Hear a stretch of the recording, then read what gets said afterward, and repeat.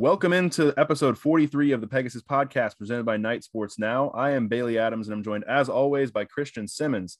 You can find us on Twitter at BaileyJAdams22, at @ByCASimmons, and go ahead and throw us a follow at Night Sports Now while you're there. Christian, how are you? Doing good. You didn't screw up the intro this week, so already off to a better start than last week. I almost did, though. I could tell. You literally, it was the very start. You were like, Yeah. welcome. And I'm like, is he going to follow through here? And you're like, into the Pegasus Podcast. I'm Yeah. like, all right, we're good. Something tripped me up. I don't know. Maybe I'll get it right one of these weeks. Well, you had like a 40, I was about to say 40 game. These aren't games. You had a 40 podcast streak of getting it right. And then suddenly last week you just forgot it. Actually, that's not true because I did the intro once for an episode like 4 or 5 months ago. And then you've never done it since. I thought about asking you to do it this week since you screwed up last week. Like I like taking away your privileges, but I was like, well, I don't want to just like kick you while you're down. So you can try one more time. Yeah, I was so down. I was thinking about it all week. I thought about it multiple times this week. Did you actually? I honestly, yes. And I don't know why. I just kept remembering it I happening. think it says more about you than it does about me messing it up. But What can I say? I'm a perfectionist. I'm actually not. Sure. Well, UCF and Temple, we're going to recap that game first, and then we'll get into actually looking ahead a little bit to 2022 because regrettably we're already in the final month of the 2021 season. So upset. Yeah. And then we're going to get into the a preview / our predictions for Saturday's game against Tulane. Are you looking at the outline right now? Do you see that I put topic one? I'm looking at it. Put topic 1, topic 2, and I put topic 43. Topic 43. This is episode 43. So there's where my brain went. Man, if you thought our 4-topic episodes were long, wait till our 43 topic. Topic 43. We're going to give you a scouting a straight up scouting breakdown of every single draft eligible UCF player. So be ready for that. All 40 of them. Not even a ton of them, really. So we'll get to that, though. We'll get to that. Are there any? That's more of a 2022 thing. Yeah. We'll get to that. I was just going to say, preface that conversation. I actually think there might be none, but we'll see. Yeah, we'll get to it. We'll get to it. Anyway, Temple. Let's talk Temple. UCF won 49-7. It's a good win. 49-7. That wasn't my score team. prediction. Wasn't mine either. Temple's not good. I gave Temple way too much credit, apparently. Because I said 34-17. You said 35-17. By the way, I'm just going to let you know now this is unprofessional, but I just realized you said score prediction. I realized I just did not make a score prediction for this week. It's okay. I just made my Tulane predictions, my 3 of them. I just made them like 15 minutes ago. So thumbs up. Okay. 2 thumbs up. Maybe that's why I have the record I have, but not really. They're usually like, I feel like they're good predictions and they all just go wrong. I usually like put a lot of effort into mine. I did make predictions. I just totally forgot to do a score prediction. Yeah. Like I have my predictions for the game. Okay. I just made it. I think. I don't know. Well, before we get even there, we're still here. We're still here talking about Temple. And you know, what's funny is last week with the Memphis recap, one of our bullets was defensive dominance. And I just decided to keep the same bullet for this UCF Temple game because the defense continued to look the best it has in years.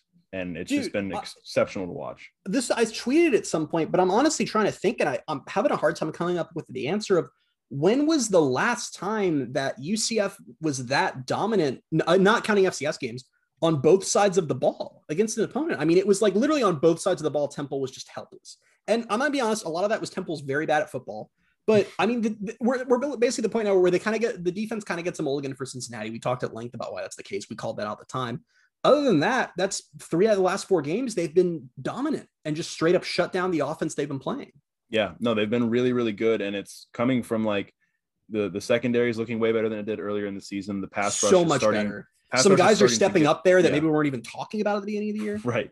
The pass rush is starting to get to the quarterback more, like not just pressure the quarterback, but actually finishing sacks. And I think it's worth pointing out that we had a couple weeks ago, we talked about Big Cat being a little bit disappointing this season. He has 3.5 sacks in the last 2 games since we talked about that. So, yeah, I lit a fire under Big Cat clearly by suggesting we include this guy because he's been like since then, like what we talked about him be like in the offseason and being like, he just like, and listen, part of it too is like the competition has gotten weaker. UCF schedule was really front loaded. They're playing worse teams now than they were at the start of the year. That's helped. But the defense, there's no doubt about it. They've been looking better and better and better. I've got a stat for you that I tweeted. UCF, Memphis and Temple were both held to 7 points. 7 points.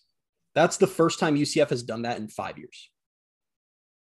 It's been 5 years since they held back-to-back FBS teams to 7 points. I can't even remember that.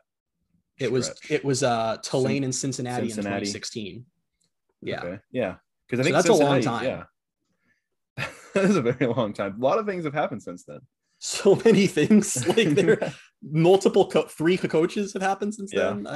But that to me is like, and that was, we talked about it in the offseason, even when we thought this was going to be a better season before the injuries. That was the difference with this team and Gus Malzahn and this staff, was that defense was going to matter again. I mean, it was going to be part of the game plan, and maybe that means you score fewer points. It didn't on Saturday. But I'd forgotten that it can actually be fun to watch your defense play. Like these last few games have been the first time since literally O'Leary era that we score a touchdown. I'm like, I'm excited to see this defense. Like, this is great. I'm looking forward to it. I'm not like clutching my chest, like, please God, this is going to be so painful. So that's been exciting. And you can tell too that they just feel the confidence right now. With every drive, every stop they get, I feel like it just helps their confidence grow more and more. And this is a very young team, very young defense. And that's got to be exciting. We'll get into more of that in topic 2. But yeah, I mean, just to see the growth game after game, and for it to be like we said in the offseason, like Gus maybe was going to run the offense a little bit differently than Frost and Heupel did, but we were thinking that it was going to come and it was going to benefit the defense. And they were going to put a little bit more of emphasis on the defense and being more balanced as a team. And we're starting to see that. Yes, it's against weaker competition, but the fact that they're able to do it against the weaker competition, they're going to be able to build up that confidence and build up that ability to do that going into next season. And it's great to see. It's really great to see. Here's the big difference between Malzahn play calling. I'm not even going to include Frost because that was just eons ago at this point, but like in Heupel, I've realized it the last couple games is against Memphis. They had that really great, that like end around play for O'Keefe that he scored on, which was really great. And in our time last week, that happens, and Malzahn on the sidelines, like he's our playmaker. O'Keefe, we gotta get the ball to him. And they really rode O'Keefe the rest of that game. I mean, they rode the high hand. We saw that against Temple with Alec Holler. Like the thing that I like about this offense and the play calling is like they will straight up say, "Oh, so and so's having a good day today. We're just going to feed him the ball. Like we're going to ride the hot hand." And that was something that we under Heupel. It was like there was a game plan, and that was the game plan. Like there just weren't adjustments. And this is like we had barely heard of Alec Holler really before. I'm saying the right one, right? Because there's two Hollers. Yeah. Okay. And he had a great freaking game. And of course, we have to talk about Mikey Keene. This podcast was founded just exclusively to promote Mikey Keene propaganda. So we have to talk about his 5 to where's the start quadri crowd at now? Where are you guys at? I haven't seen much of you on Twitter lately. I must have missed something. Are you guys like on break? I haven't seen much. Curious where you're at. Yeah, It was, I feel like it was very vindicating to see. Is that the right word? Vindicating? Yeah. Very vindicating to see Mikey Keene go out there and throw for 5 touchdowns. And came so close to getting my prediction right of not turning the ball over. He threw one interception that was then fumbled and UCF recovered. I just feel like it should have been wiped off. Like it shouldn't even count the interception. That's not the way that works. But that was a bad throw. But this is the thing about Mikey that we kept trying to tell people for weeks and weeks and weeks and I'm not like, it's not like a dam has broken and now Mikey's going to come out and throw 5 again against Tulane. But when you have a true freshman, you look for those moments of potential. And we've seen that even throughout the other games where other people are like, "Oh, he's playing bad." He was having rough moments, but we saw the flashes of potential. And this was one of those games that sometimes you get as a true freshman where everything comes together and he's just electric. Dylan Gabriel in his whole career at UCF has had 2 games with 5 passing touchdowns. That's it. Blake Bortles had none career here.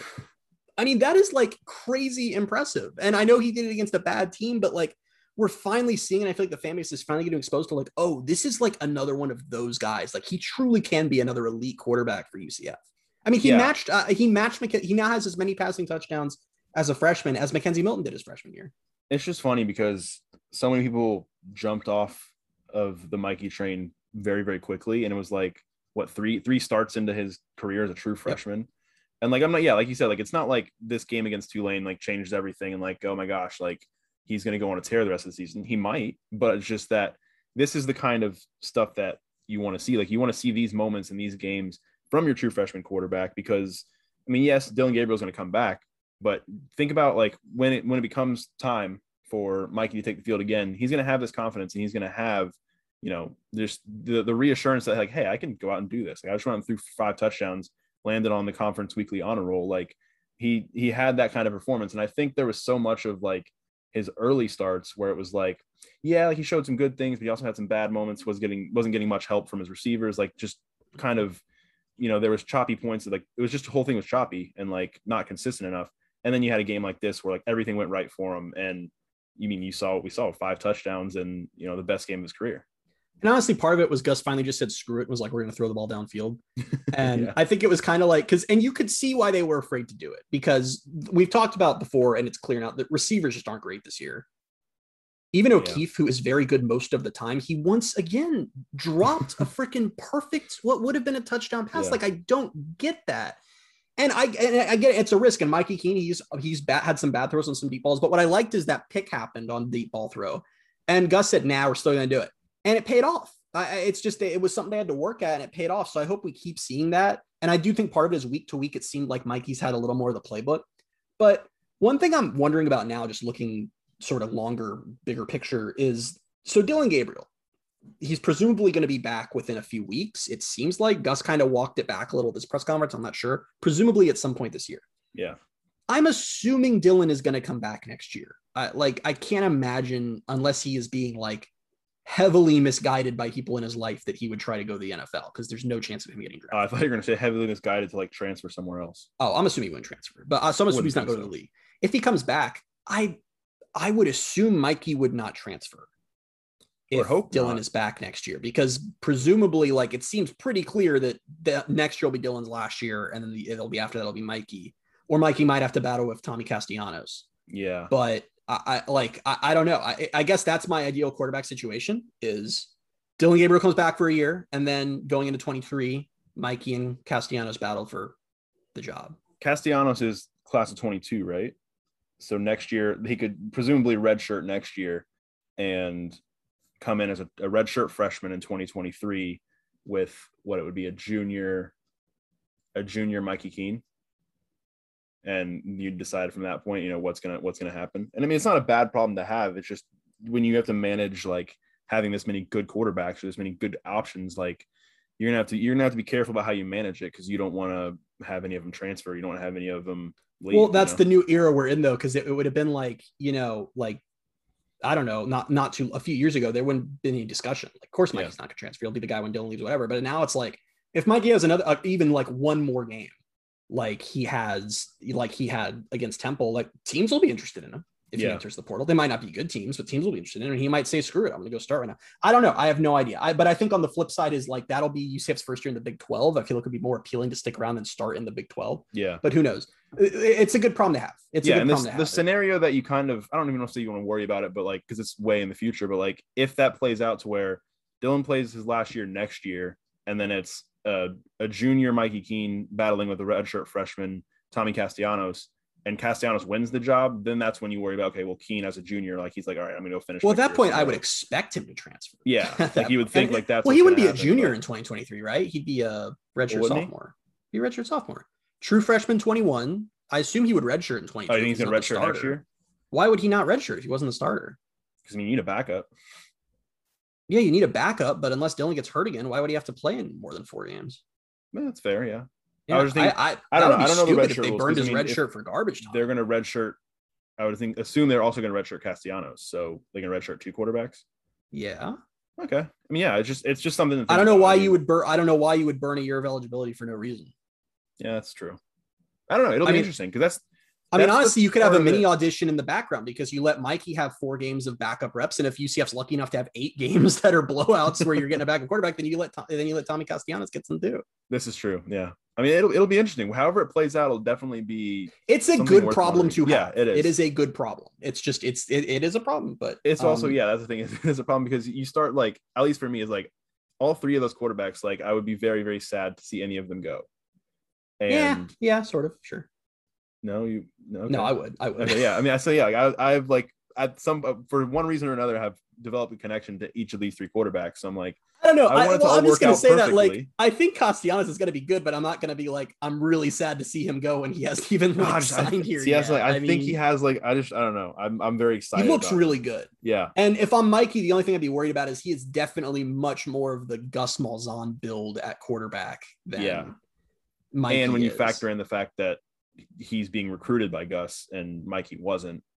Yeah, but you can balance that though with that Gus did come in and make Mikey second string. Yeah. I mean, so it'll be interesting. However it plays out, it'll be interesting. It's funny how we got here from the Temple game, but we can go ahead and transition into this next topic, because you pointed this out to me over the weekend. I think it was, you were kind of making a list of people who are coming, or players who are coming back or presumably coming back for 2022. And it's a lot. I mean, most of the team, like there is a good chunk of this team that is coming back and could make 2022 a very, very good year for UCF. If you want to go ahead and rattle off the list, go ahead. Yeah. I mean, I started looking at this just for some context because it was that conversation we had earlier of like, who are UCF's like draft eligible guys going to be in 2021 for the 2022 draft. And when you look at it, unfortunately, like 3 of the main ones have missed most of the year to injury. So I don't expect them to declare anymore. And that would have been Dillon Gabriel, Jalen Robinson, and Kalia Davis. I could be wrong on I mean, you never know what guys decide, but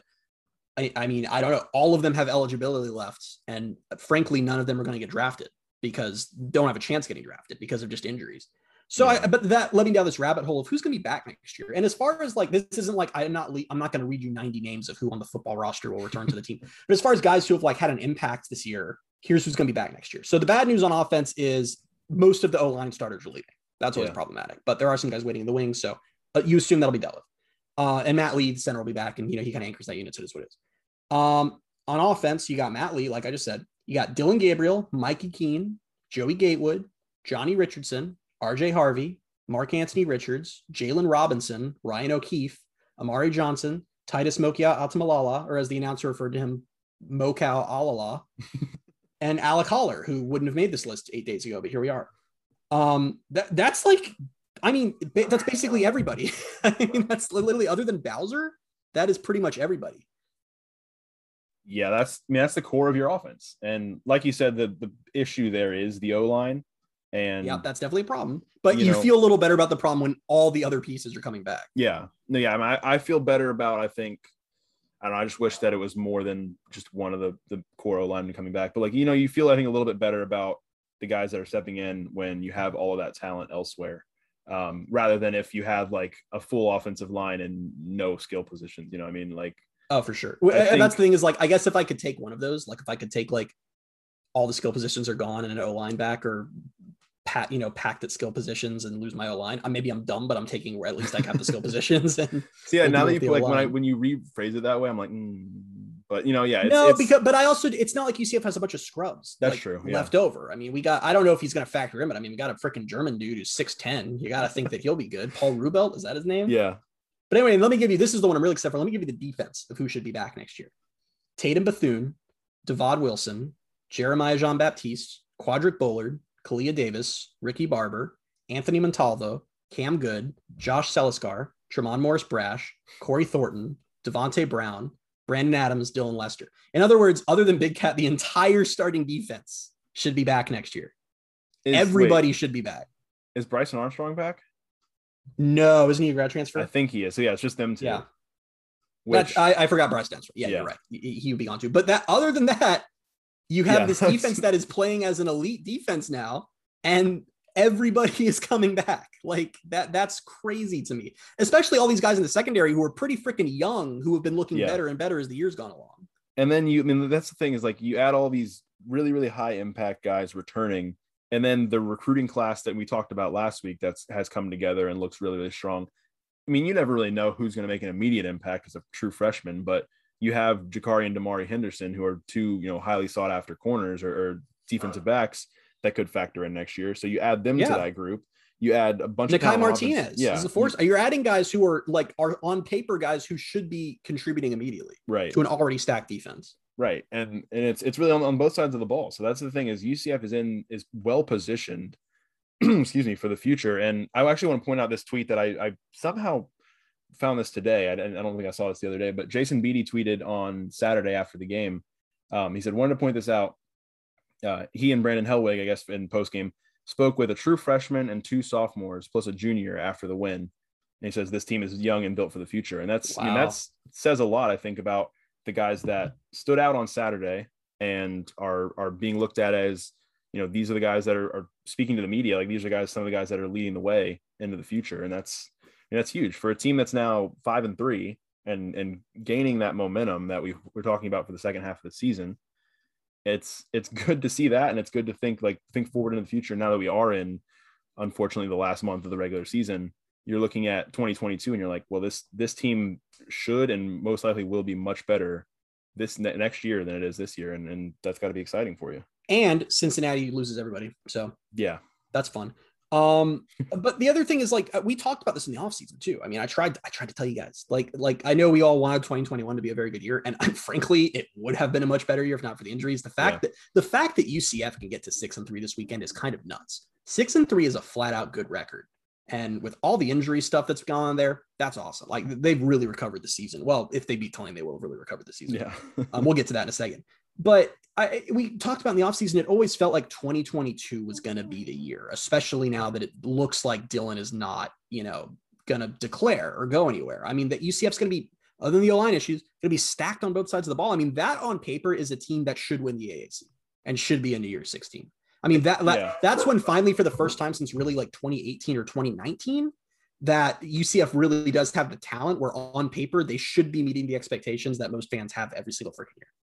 Yeah, and I mean, it's important to mention, like you said, Cincinnati, because Cincinnati benefited this year from having so many guys come back from the COVID that year. super senior rule. That COVID year rule isn't a thing. They're not good right now. They had that benefit, and so yeah, I mean, for them to be, they're cashing in on that right now, and it's going to probably be a little bit falling down back to earth next year, and that's coinciding with UCF having this much talent returning.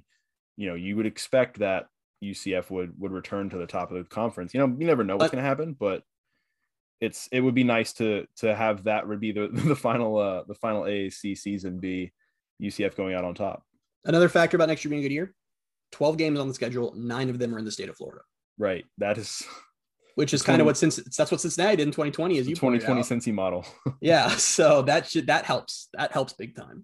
It really is. It's interesting, and I know it's funny how like there's still 4 games left plus the bowl game, but like we're kind of getting into next year. But like when you look at the schedule, like you said, 9 of the 12 games being in Florida, and the non-conference schedule is the 2 road games are FIU and FAU, and then you have home games with Georgia Tech and Louisville.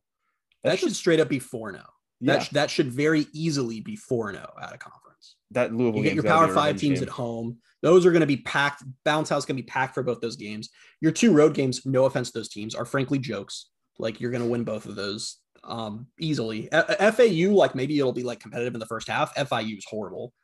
It's just, it sets you up perfectly. And then you get the big boy. You're supposed to get, if the AAC suddenly decides we've changed how the schedule works because you're leaving and you're playing at Tulsa 6 times, but like they're getting Cincinnati at home. We know that. Yeah. You get a road game at USF, also known as an 8th home game.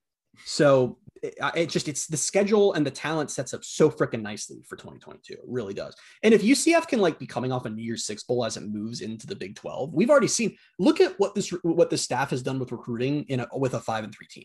UCF has its best recruiting class ever. UCF overtook Cincinnati last night to now have the best recruiting class in the group of 5 and in the conference. Like, imagine what they can do with a good year. It's crazy.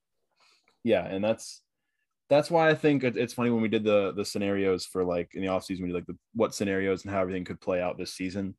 Obviously we're not in the scenario where like we wanted to be with all these injuries, but they're still 5-3.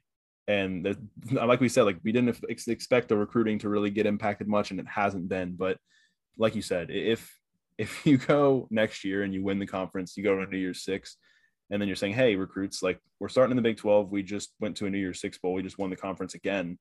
Like that, I don't know what, like we're already seeing a class. And I don't know, I said it's probably not going to stay in the 30s, but like we're seeing a class in the 30s right now. Like, what is the ceiling? Because that would be honestly, once they're in, like if they have a good year, or even just once they're in the Big 12, I totally think that like the top 30 classes can become a fairly regular thing for UCF.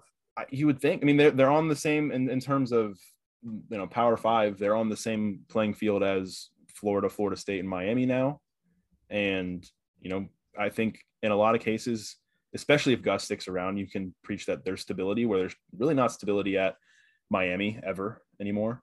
And the coaching situations at Florida and Florida State, like we'll see how that kind of plays out, because I don't know what the heck Dan. Also, you look at like, okay, Florida is always going to have, we're SEC. Florida is always going to be the top dog in recruiting as far as in-state schools. Like that's just the way it is because they're SEC. I don't think that like pitching players on playing like Wake Forest and Virginia Tech is any more enticing than playing like TCU and Baylor. Like I don't think there's any like, I don't think like once UCF is in the Power 5 in a couple of years, I don't think Florida State and Miami have any advantages over UCF except for like history. Like, that's it at that point. That's all they have left. And frankly, UCF's 20 plus recruiting spots ahead of Miami right now. So I don't know. And I do want to preface this with or not preface this because we've already talked about it. I don't know what's preface, but after. Is there a word for that? I don't know. Conclude. I do want to bookend this. Okay, there you go. There we go. I'm a journalist, everybody. That, what was I going to say? I forgot what I was going to say as I'm showing you. Oh, I remember. Recruiting rankings are still recruiting rankings. Like, it's not like UCF now has the 30 something most talented team. And before they had the 60, it's not the way it works. Some players pan out, some don't. It's exciting because Gus is getting the guys he wants. And I trust this staff to evaluate players well, but I'm not sitting here like, yes, now UCF will finally. The biggest thing is if they can go into the Big 12 with some depth, some much needed depth, which they're getting these classes, that'll be huge. Yeah, no, absolutely. And it's got to be it's definitely exciting, and it's definitely something I think I've caught myself a little bit, I think prepping for this, but also just in general, knowing that we're in November already of this season. And I'm like, all right, well, guess we're going to, I'm trying to enjoy the rest of the season, but I feel like my brain's, I feel like my brain's already shifting into next year, and I don't want it to, because I need to enjoy the last 4 games, but. And we're not trying to say this has been this has been the year has been rough because of injuries, but 5-3 is not a bad record. 6-3 is a flat out good record. I'm thrilled with where UCF is right now, all things considered. Yeah. We'll see. Should we just get into Tulane? Because let's get into now we transition back. Yes. Tulane. Back into 2021. We'll get out of 2022 for now. Who I famously predicted to have a breakout year. And boy, did they, just not in the direction I thought. Oh man, I still feel like they should have. And they're still way better than 1-7. UCF is not playing a 1-win team. I do not think this game is going to be a straight up cakewalk. I really don't. Yeah, it's just crazy the way their season has gone, because they had that close game with Oklahoma. And then also, with the whole thing about having to be, they were out of their home for a while because of the hurricane, right? Yep. And so that obviously is not going to help. But just to have everything strung together the way it has, that it shouldn't be 1-7, but just yet here they are, and they're giving up a ton of points, so many freaking points. They're giving up. By the game, they gave up 40 to Oklahoma, which that's Oklahoma. It's pretty understandable. They gave up 61 to Ole Miss, which yes, Ole Miss is Ole Miss, but 61 points, that's looking rough. You gave up 52 to ECU, 40 to Houston, 55 to SMU, and then 31 to Cincinnati. So defensively, I think that's where you would probably put most of their problems. So, yeah, and you feel better about UCF exploiting that with how they just did against Temple. Yeah. Than you maybe would have a couple weeks ago. I will say one thing, as I said, I think on last week's podcast, I referenced briefly how, Tulane's given up on the season, they're spiraling. Now that they I don't know, they can go two ways, because you could argue that, they just hung with Cincinnati for 3 quarters. So they're reinvigorated and want to win a game. Or you could argue with they had a lead on the number 2 team in the nation, number 2, not number 6, screw you, playoff committee. And they blew it and ended up losing by double digits. So they're just broken even more. So I don't know which way you swing on that. It really kind of depends on the coaching of the locker room, but yeah, it's tough. We do think, I don't know if there's been any more that's come out this week so far, but on Monday, Gus Malzahn said that they're preparing as if Michael Pratt will be back for Tulane this week, which I don't love. I don't I'm not rooting for injury to last, obviously, but you know what I mean? I just, it's tougher for UCF. So yeah, I guess that would help reinvigorate them a little bit, I would think. But at the same time, but again, it's congrats, you get Michael Pratt back. You're still in a 5-game losing streak with your quarterback. It's not it's not like Dylan Gabriel with UCF where it's we're saved. It's you're still bad at football. Yeah. So, I don't know. I'm not this game is going to be I'm not worried, because Gus Malzahn was very much this is not a 1-win team. So I don't think the team is treating them as bad as their record is, which is good. I'm not going to go so far to say I'm worried for this game. I'm going to knock on wood. Yeah. I don't see UCF losing this game. I really don't. I just think it's probably going to be a more competitive game than you would typically like to see from when you're playing a 1-7 team. Yeah. And I think going into the Temple game, I was there's just no way UCF's losing. There's absolutely no chance. Yeah, that's not how I feel right now. Yeah. Going into this weekend, I don't expect them to lose. Don't think they will. But yeah, I think Tulane's way better than 1-7, and they clearly have talent to play with some of these better teams. So, there's a chance, but I don't think this should be a problem game for UCF. And if they get to 6-3 going into SMU, you cannot be mad at that with all the injuries. Honestly, the team that played against Temple and the defense we've basically been seeing for a few weeks now, that team can beat SMU. Yeah, that team can beat SMU. So we'll see. And the other thing is you're playing at home. You know, UCF still has not lost a home game with a capacity crowd in years. Literally 2016 was the last time it happened. We're not counting 2020 because there were 8,000 people there. So if the crowd shows up, which I've been pretty impressed with the crowd pretty much showing up for every game so far this year, I'm not worried about it. I'm just not worried about it. Weird kickoff time, but it shouldn't be too bad. Yeah, UCF went from, I don't think they had a 4 p.m. kickoff in like forever, and now they have 2 in a 3-week span. Yeah, it's really weird, but yeah, and the conflict's not on TV. Shocking. Sadness. A shame. I expect the crowd to be up for this one, and I don't really see there being problems. And UCF with a full crowd, especially against a 1-win team, shouldn't struggle. Really you wouldn't think so. Should we do our predictions? Yeah, let's go ahead and do that. All right. Went first like the last 2 weeks, so you go. Okay, first. I'll go first. My record is up to 8-14. Okay. Went 3-0 last week. What's your record? I don't know. I didn't count it. Don't know. Oh, you didn't? No. Nope. Really? I think you do know. It's redacted. Bailey's record is bad. My record's been redacted. My first prediction is that UCF will win by double digits. Okay. My score prediction agrees with you. So does mine. Which means I agree with you. Well, yeah, I would hope yours does. Well, remember, I made the score prediction after the predictions here. The score prediction is 20 minutes old. But no, for everything we just said, like I said, I think like this feels like a classic game to me that is going to like go into halftime like 14-10, and then UCF will end up winning by double digits pretty handily in the second half. More than anything, I know we've talked about the offense and how they should like really feast against defense this bad. The defense has just been playing lights out, and they've shown me nothing to expect that to change against Tulane, especially a Tulane team that has a quarterback that's coming off an injury that has gotten blown out a lot lately and has produced some points at points in the season, but not necessarily recently. I think that UCF can eventually shut them down on both sides of the ball. I just don't think it's going to happen in the first or second quarter. Yeah, it's funny because lately UCF's defense, I would say, is controlling the game and allowing the offense to do their thing. And in the past, it was obviously so much was heavily relied on the offense, and the defense just needed to get a few stops here and there. But like now it's to the point where like the defense is stopping these offenses so much where it's like, all right, offense, just score like 20, 25 points and we're good. It's kind of rad. I'm like, get us to 28 and we'll be fine. Yeah. Like it's kind of that's how I feel. And it's nice to be there right now. Like it's just good to be back in that spot. But it was a little frustrating against ECU when you were like, get us to 28. The offense was like, no, I cannot do that. I'm sorry. I'll give you 20 and that's it. Was it 20? And you'll deal with that. It was 20. And they put up 24 against Memphis, now 49 against them. But the offense, like the defense, has been looking better game by game. Mikey's looked more comfortable. I really, really would prefer the receivers stop dropping wide open balls. I would deeply appreciate for touchdowns. It's always for a touchdown. It's like some contested like Moss catch on the sideline is no problem, but then it's like you're streaking downfield alone. And it's like, what do you mean catch the ball? I'm just running routes. Like in their brain, I'm like, oh my gosh, I'm scoring a touchdown. It's literally the O'Keefe one was it literally he looks up, he sees the ball, it lands in his hands like a gift from God himself, and it just goes pop and pops out. And I don't get how that happens. I really don't get it. Have you ever worn receiver gloves? Yeah. It is hard to not catch a ball in those. Like you have to be trying. Like I really don't get it. I really don't get it. But I digress. Well, I kind of want to make one of my predictions that a receiver is not going to drop a wide open touchdown this time, but I'm not going to do that. If you're trying to get your score back up, you should predict that receiver will do exactly that. If we're being honest. Well, we're going to get this one out of the way again, and because I told you I'm doing this every week until it happens. Brandon Adams, first career interception.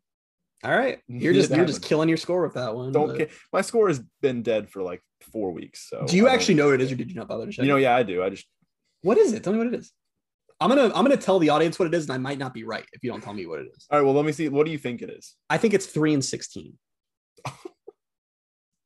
No, it's worse. Oh, is it worse? We've done more predictions than that. Oh, have we? What is mine? Oh, you're right. I'm 3-21. I'm cursed. Can you predict a Tulane win? No. Okay. So Brandon Adams. I want to look up real quick. Has Michael Pratt thrown a lot of picks this year?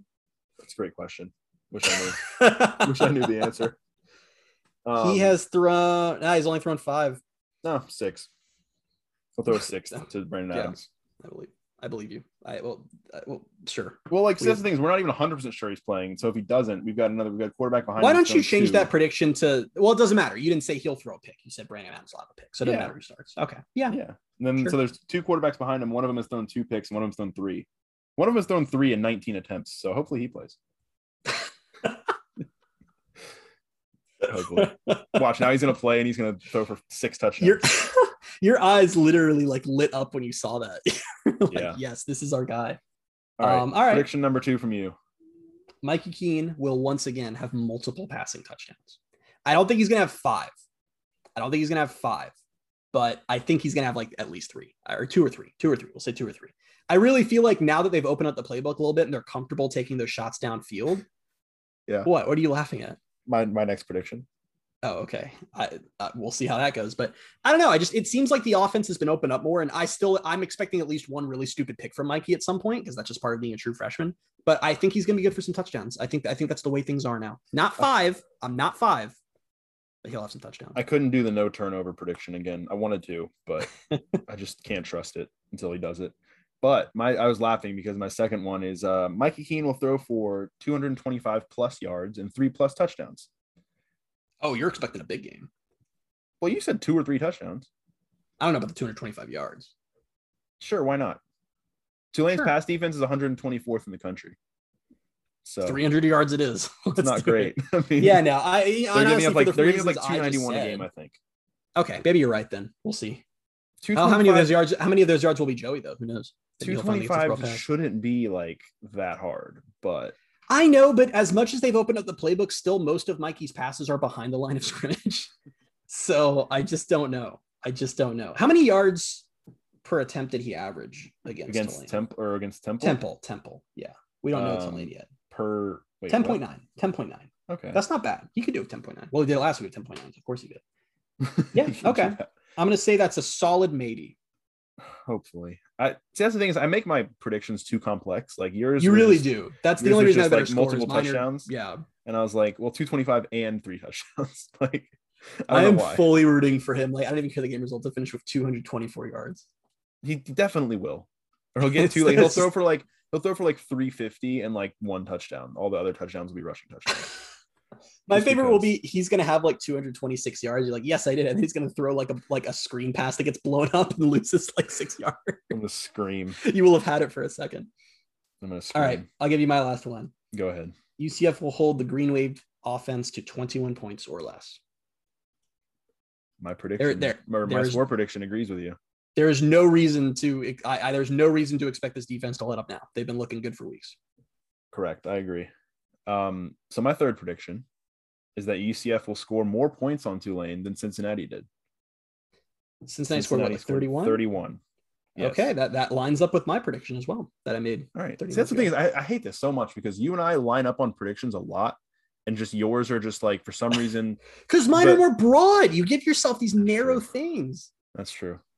But like lately, I think 2 weeks in a row, and we'll see about this week, but 2 weeks in a row, you and I have had like the same score prediction. The 1 week it was Memphis was the same, and then last week was a point Temple off. was 1 point off. The difference though is that I literally made this with no thought not too long ago. So I don't know, but we'll see. I made my score prediction like 3 hours ago. So like it wasn't like I'd like thought about it all week or anything. Like give me your score prediction. Let's see it. UCF 35, Tulane 21.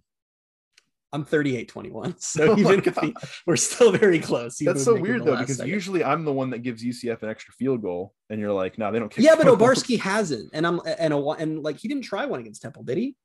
I thought he did. No, wait, maybe he didn't. Nope, you're right. I don't think he did. Just feels like a good field goal game. It's at home. He'll get a field goal in there. Sure. So there you go. Yeah, we're both expecting like not a blowout win, but a comfortable win. Yeah, that's pretty much where we're at. I wanted to go like a little bit even more of a blowout. I wanted to say 42-21, but I don't for some reason. I just feel like we're being homers if UCF scores 40 points in one game and now we're like, yes, that's the standard again. Like this offense really hasn't shown me anything where I'm like, yeah, you can put up 40 points on the regular. Like, but Tulane's defense has I know, shown me that. I know, so that's why I wanted to do it. But honestly, they could. I fully expect them to hit 40 in their last 2 games, if we're being honest. So I would hope so. I would hope so. If they don't, I will be very disappointed. But all right, should we do our bowl projections? Bowl projections. That's new right. segment That's alert. We're doing now. New segment alert. We've got some bowl projections from different outlets. Alarm.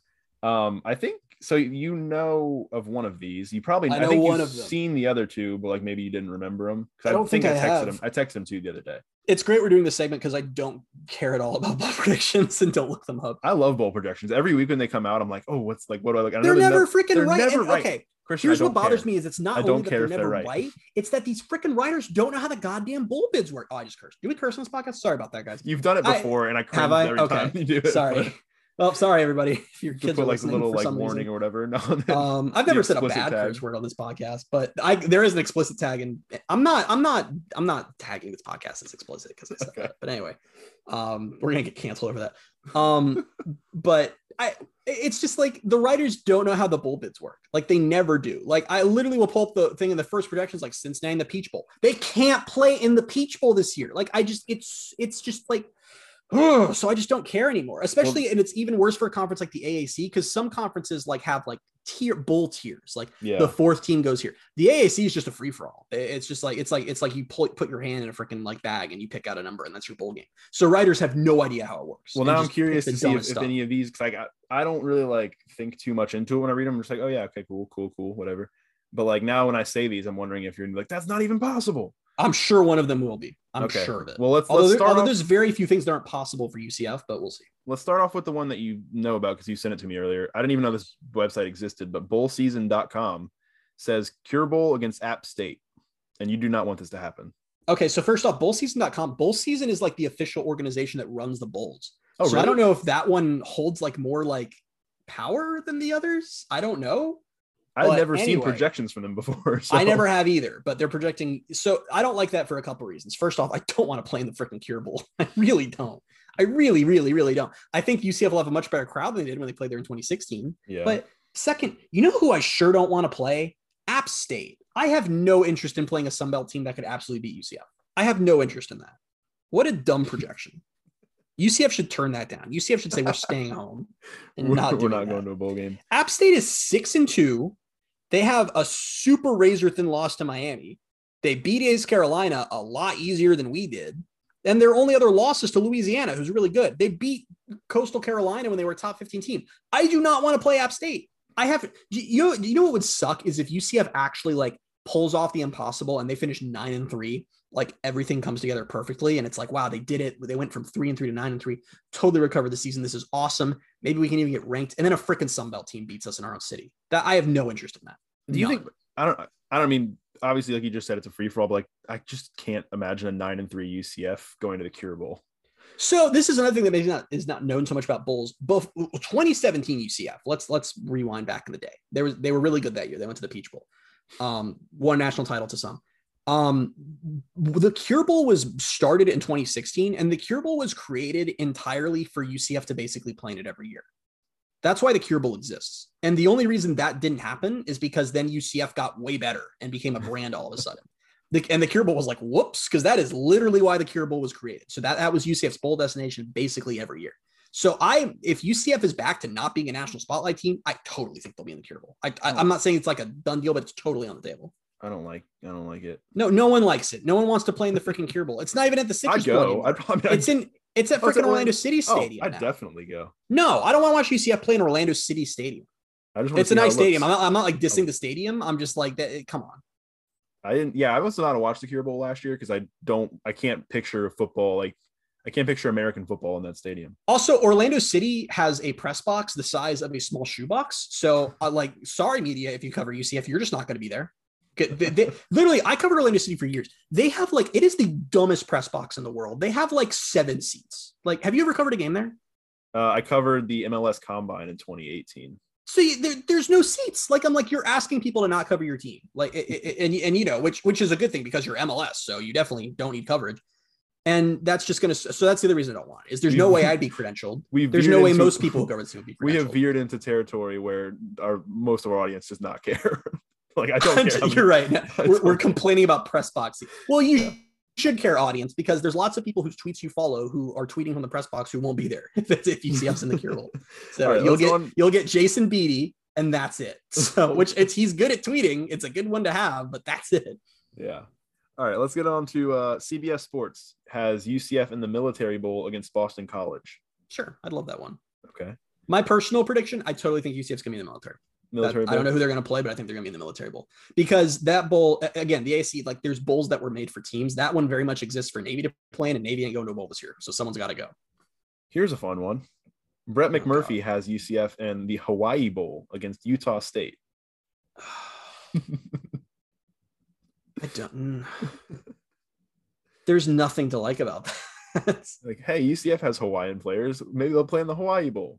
Is that all that's based on? I really have no idea. I couldn't tell you, but I can't tell you how much I don't care about playing Utah State. I feel like that's how most of the fan base felt about Marshall in 19. That's how I feel about freaking Utah State. Yeah. I have zero interest in playing the Aggies in freaking Hawaii. There. Jordan Love will be starting on Sunday for the Green Bay Packers. What do you mean? Aaron Rodgers said he was vaccinated. Not going to get into that. Are we not going to go down that route? I don't think we want to. He said he was immunized. My bad. These are the two. Yeah. These are the two that I think maybe you just forgot about, because I texted them to you the other day. ESPN's Mark Schlabach. Is that how you say that? I don't know. Birmingham Bowl. Oh, okay. Birmingham Bowl. We did talk about Tennessee. This. We did talk about these against Tennessee. No. It'd be so much fun. No, it wouldn't. Yes, it would. Tennessee might beat them. No. Tennessee probably would beat them. I'm sorry, UCF fans, but they probably would. The only way that we would win is if Gus Malzahn just straight out coach Heupel, which is a straight absolutely gonna happen. But at the end of the day, like, Tennessee has not been bad this year. Like, I don't know. I don't love that. The thing is, if that happens and UCF wins, it's the coolest thing ever. Because not only did you beat an SEC team, you beat Heupel, and it's great. But if UCF loses to Heupel, that will be like a shame that this fan base carries with itself for decades. We weren't motivated. We didn't care. All right, let me ask you a hypothetical bowl question. Sure. What happens if Dylan Gabriel is not healthy for the regular season, but he is healthy for the bowl? Who do you play? Did you play? Mikey's been the guy for months now. I would still probably play Dylan. But like, I don't see that being a scenario that would happen. Like, I don't know why they bring him back just for the bowl game. But I think it's totally possible. What if he just misses the regular season, but by the bowl game, which is a few weeks after, he's probably healthy and ready to go. Yeah, but I just don't know. I don't really see much of, like, unless obviously other than just like winning the game. I just don't see a lot of upside for saying like, okay, you've just rehabbed your broken clavicle or whatever it was, and here's play in this bowl game, and that really doesn't matter. Doesn't matter, Bailey. It's Tennessee. Have you first off, I feel like Dylan would really want to play against Heupel. Yeah, no, I mean, I think, yeah, it would be interesting, but I'm saying, I just feel like if you think about it, like, if you're thinking long term, like, what's the upside of him playing in that game only? Like, if he's already back, like, sure, fine, but like, if I don't know, I think if he's not back by the end of the regular season, I feel like it's like, all right, okay, just take the rest of the offseason. It's a thought. Who knows? But I guess the question would be, are you really just gonna have a healthy Dylan Gabriel chill on the sideline? I don't know. Yeah, I can't imagine that being the case. I don't know. All right, the other ESPN one that we've already talked about off the podcast. I don't remember another one. Kyle Bonagura says Military Bowl against Virginia Tech. I don't remember that one at all, but okay. Oh. Yeah, again, I think Military Bowl is really likely. I would rather play Boston College than Virginia Tech. I couldn't tell you anything about either of their seasons. Virginia Tech's not. I remember Virginia. They're not going to have a coach by the time that bowl gets played. Virginia Tech beat North Carolina. That's all I remember. But North Carolina's and then they didn't do much of anything after that. No, Virginia Tech, their coach is getting fired. I guess that would be like, depending on when he gets fired, if it's before or after the bowl, because I don't really want to play against a coach who's coaching for his job. Yeah. Although he's probably done either way. Yeah, I wouldn't think like a Military Bowl win over UCF would save a guy's job. I would hope it wouldn't, honestly. No, he's gone. Aren't you kind of a sort of Virginia Tech fan a little bit? I have a soft spot for Virginia Tech. Okay, that's a strange way to phrase that. But well, no, I guess I wouldn't say like I'm a fan, but it's just like, yeah. So Boston College is 4-4, and they have yet to win an ACC game. All right, give me Boston College. They beat Temple 28-3. So take that. Yeah, I'd love to play Boston College. Are they going to be in a bowl game? I don't know. I don't know, but if they are, we'd love to have them. Virginia Tech is also 4-4. They're 2-2 in the ACC. They started the season with a great win over number 10 North Carolina, who now is also 4-4. They played Notre Dame close. That's something. They beat Georgia Tech, so congrats to them. But yeah, they're also just whatever. Okay. I think those predictions are basically, I think each of those writers is just one of them is like Virginia Tech will be the one that gets to a bowl. And everyone's like Boston College will be the one that gets to a bowl. Here's the last one, and it's from the Athletic. There's more. Yeah, there's just one more. It's from the Athletic, and it's the Armed Forces Bowl against Air Force. Did Stuart Mandel do that one? I think so. Okay.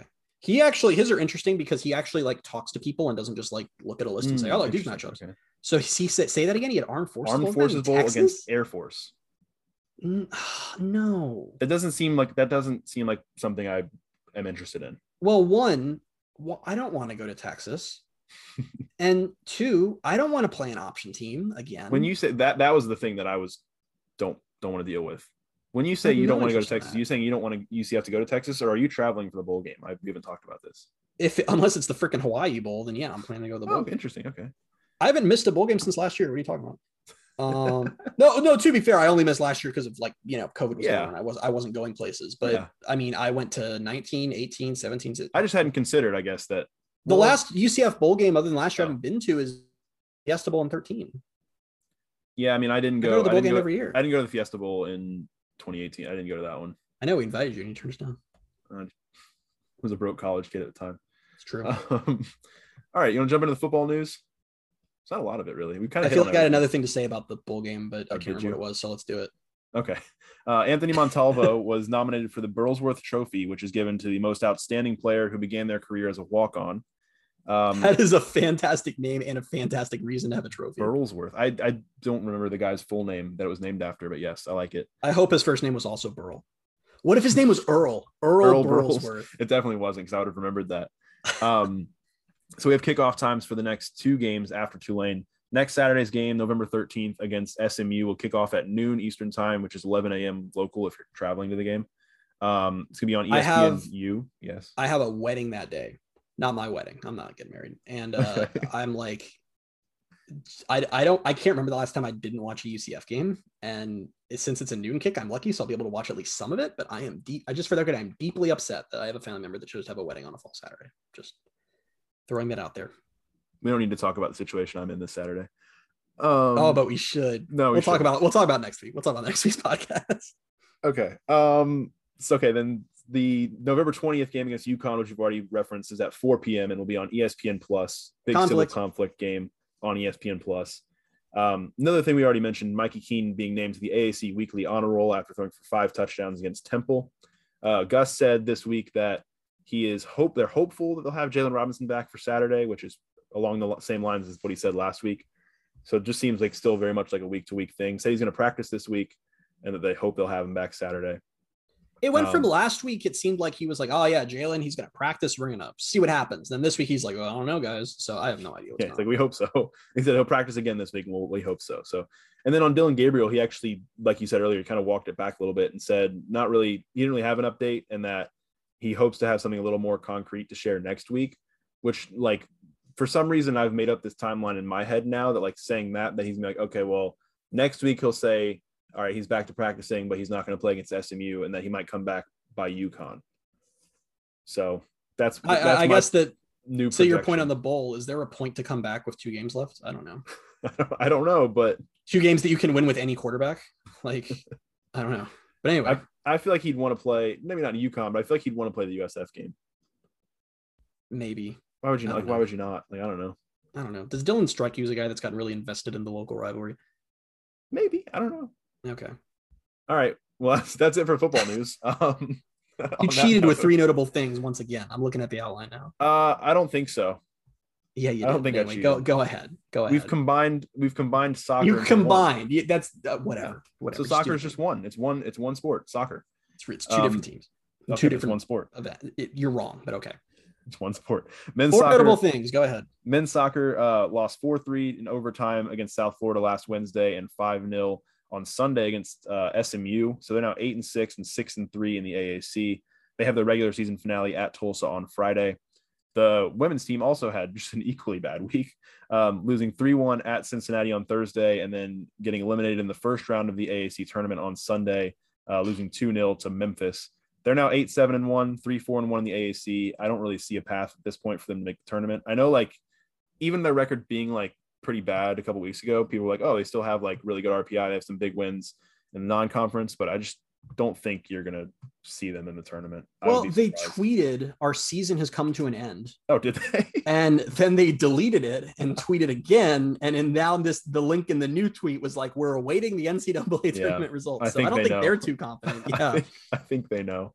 Volleyball, they're actually still doing really well. They won 3-0 against Tulsa on Friday and 3-0 against Wichita State on Sunday.